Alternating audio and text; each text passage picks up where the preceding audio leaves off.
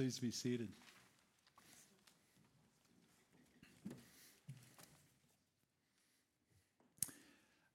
I'm going to pose a question to you tonight. Actually, it's a question to all of us, me included.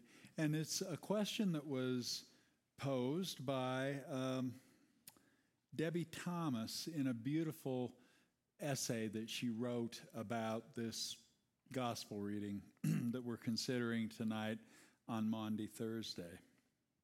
And her question is a question that's been haunting me ever since I read it.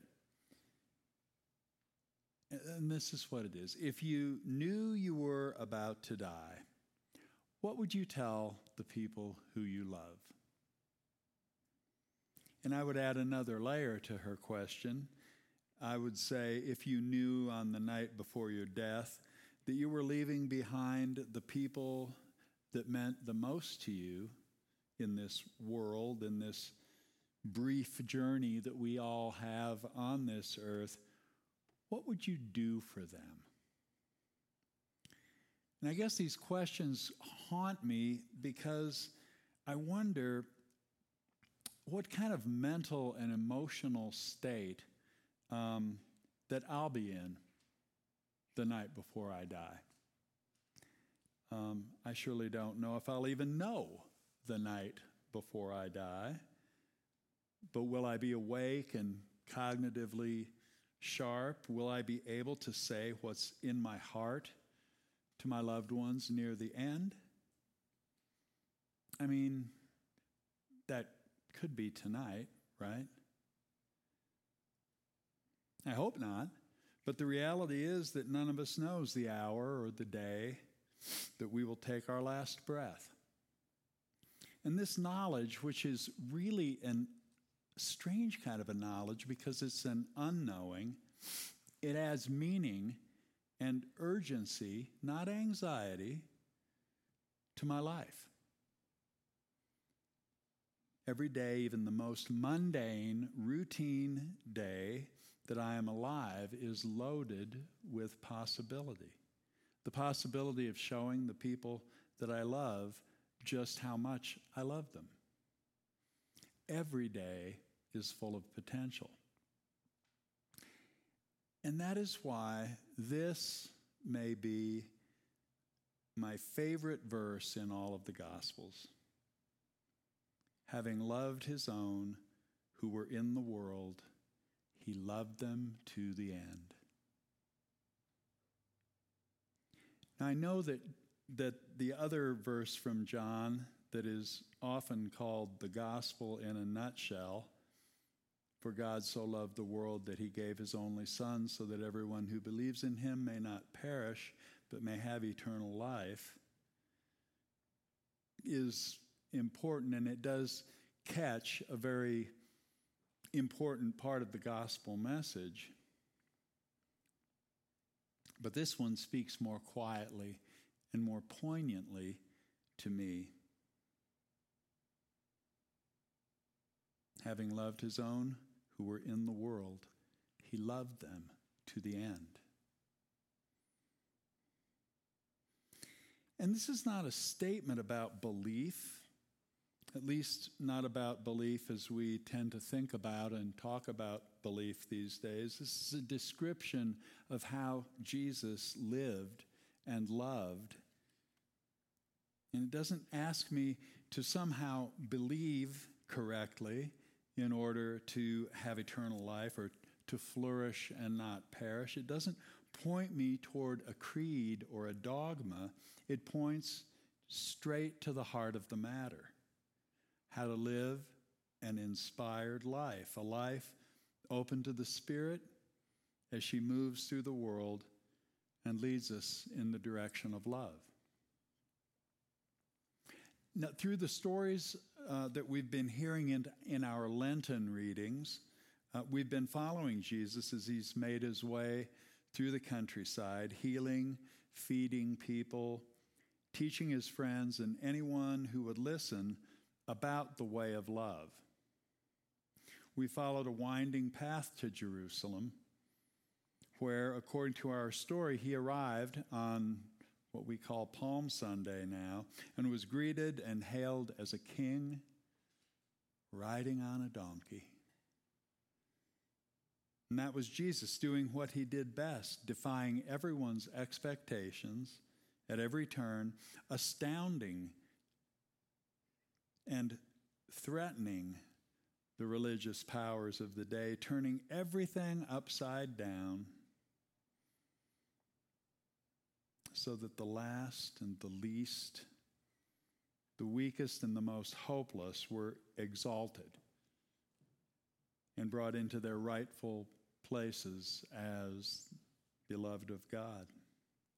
And if we take the story of Jesus' journey seriously, and by that I mean if we give our hearts over to the story and take the journey with him, we find ourselves on this evening in a room with Jesus and his friends, eating a meal. Perhaps we're still excited about our glorious arrival into Jerusalem, about the success we've experienced upon entering the holy city, where our friend and our leader was received as the King of the Jews. We have no idea of what's coming next, because really, who knows what the future, even the near future, like tomorrow, or even the nearer future, like tonight, might bring. But human beings that we are, we've got our expectations, hopes and fears, and here we are in the room with Jesus. What comes next? Well, we know the story.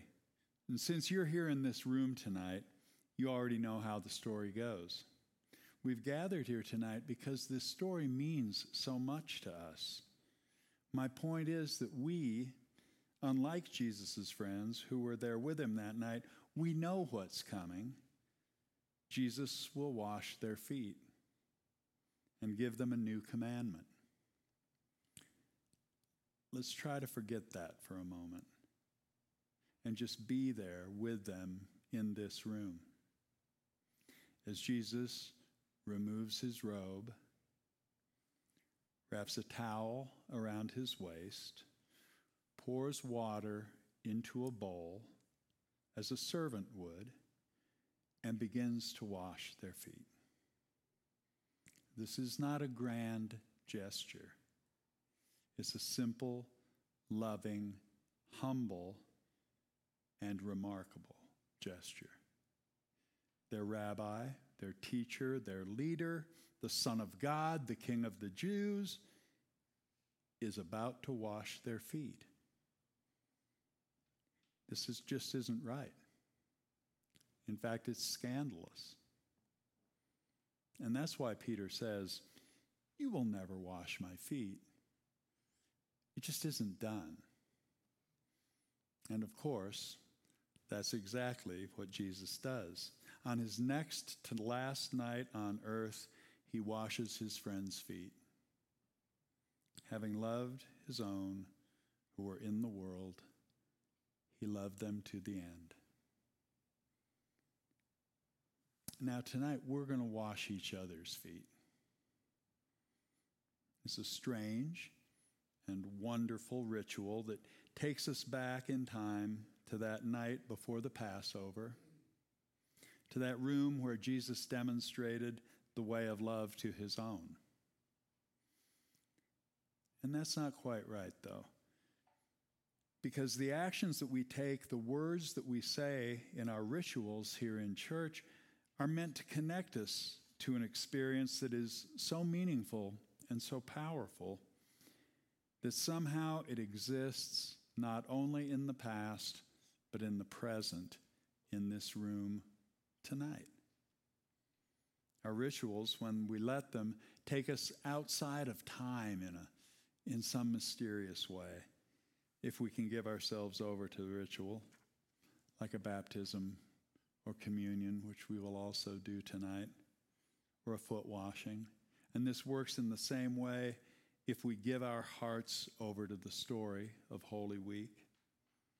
We can, for a little while anyway, be set free from the digital clock, from the calendar on our cell phone, from the scheduled time that we rely on to keep our lives manageable, time that structures our lives and in some ways cages us in, and these ritualistic acts that are so important in our lives together as a church, in them we are freed up in a way that's hard or maybe even impossible to make rational sense of.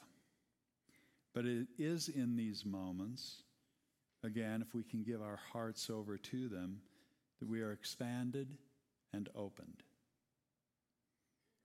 Now let's be honest, it may not happen for us every time, but it happens often enough and with enough power that we keep coming back for more.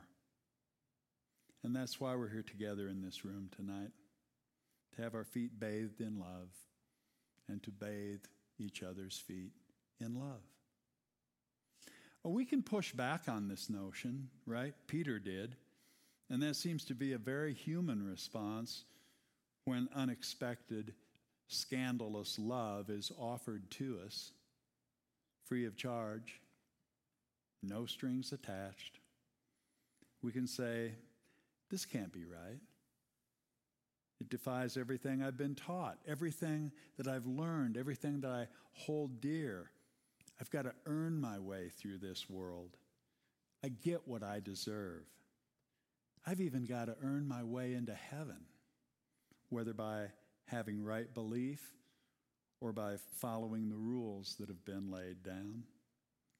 Somehow we've learned that nothing good comes for free. But no, Jesus says, not tonight.